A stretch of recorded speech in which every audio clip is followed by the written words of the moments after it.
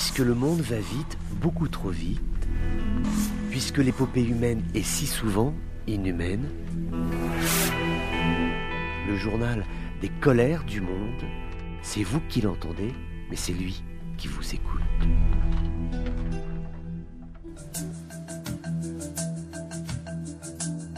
Bonjour à tous, bienvenue dans ces colères du monde. 21 Palestiniens blessés à Jérusalem, et ceux-ci ayant été la cible de colons juifs israéliens extrémistes. Comment est-ce possible quand on sait que les dernières tensions qui avaient eu lieu entre Palestiniens de Jérusalem et colons extrémistes avaient débouché à des affrontements généralisés entre les territoires palestiniens et l'État israélien? Comment se fait-il que les forces de sécurité israéliennes déployées sur Jérusalem ne réussissent pas à avoir la main sur ces groupes extrêmes qui veulent faire partir les populations palestiniennes de la ville de Jérusalem? C'est d'autant plus inquiétant que précédemment il y avait eu des destructions de maisons, des gens qui ont été expulsés d'appartements, de maisons qu'ils occupent depuis des décennies, parfois même depuis plusieurs centaines d'années, puisque les appartements sont légués de testament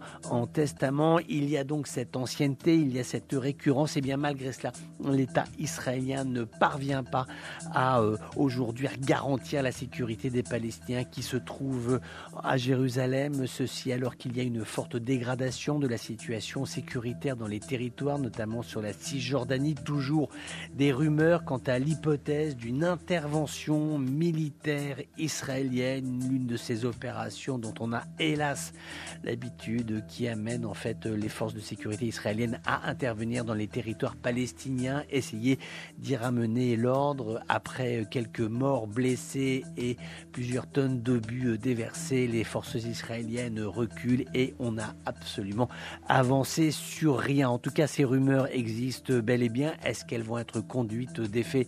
Pour l'instant, c'est un immense point d'interrogation. En tout cas, on peut véritablement s'interroger aujourd'hui sur la responsabilité des autorités de la municipalité de Jérusalem qui ne sont pas ou qui ne veulent pas être en capacité de garantir la sécurité de tous les citoyens de la ville sainte.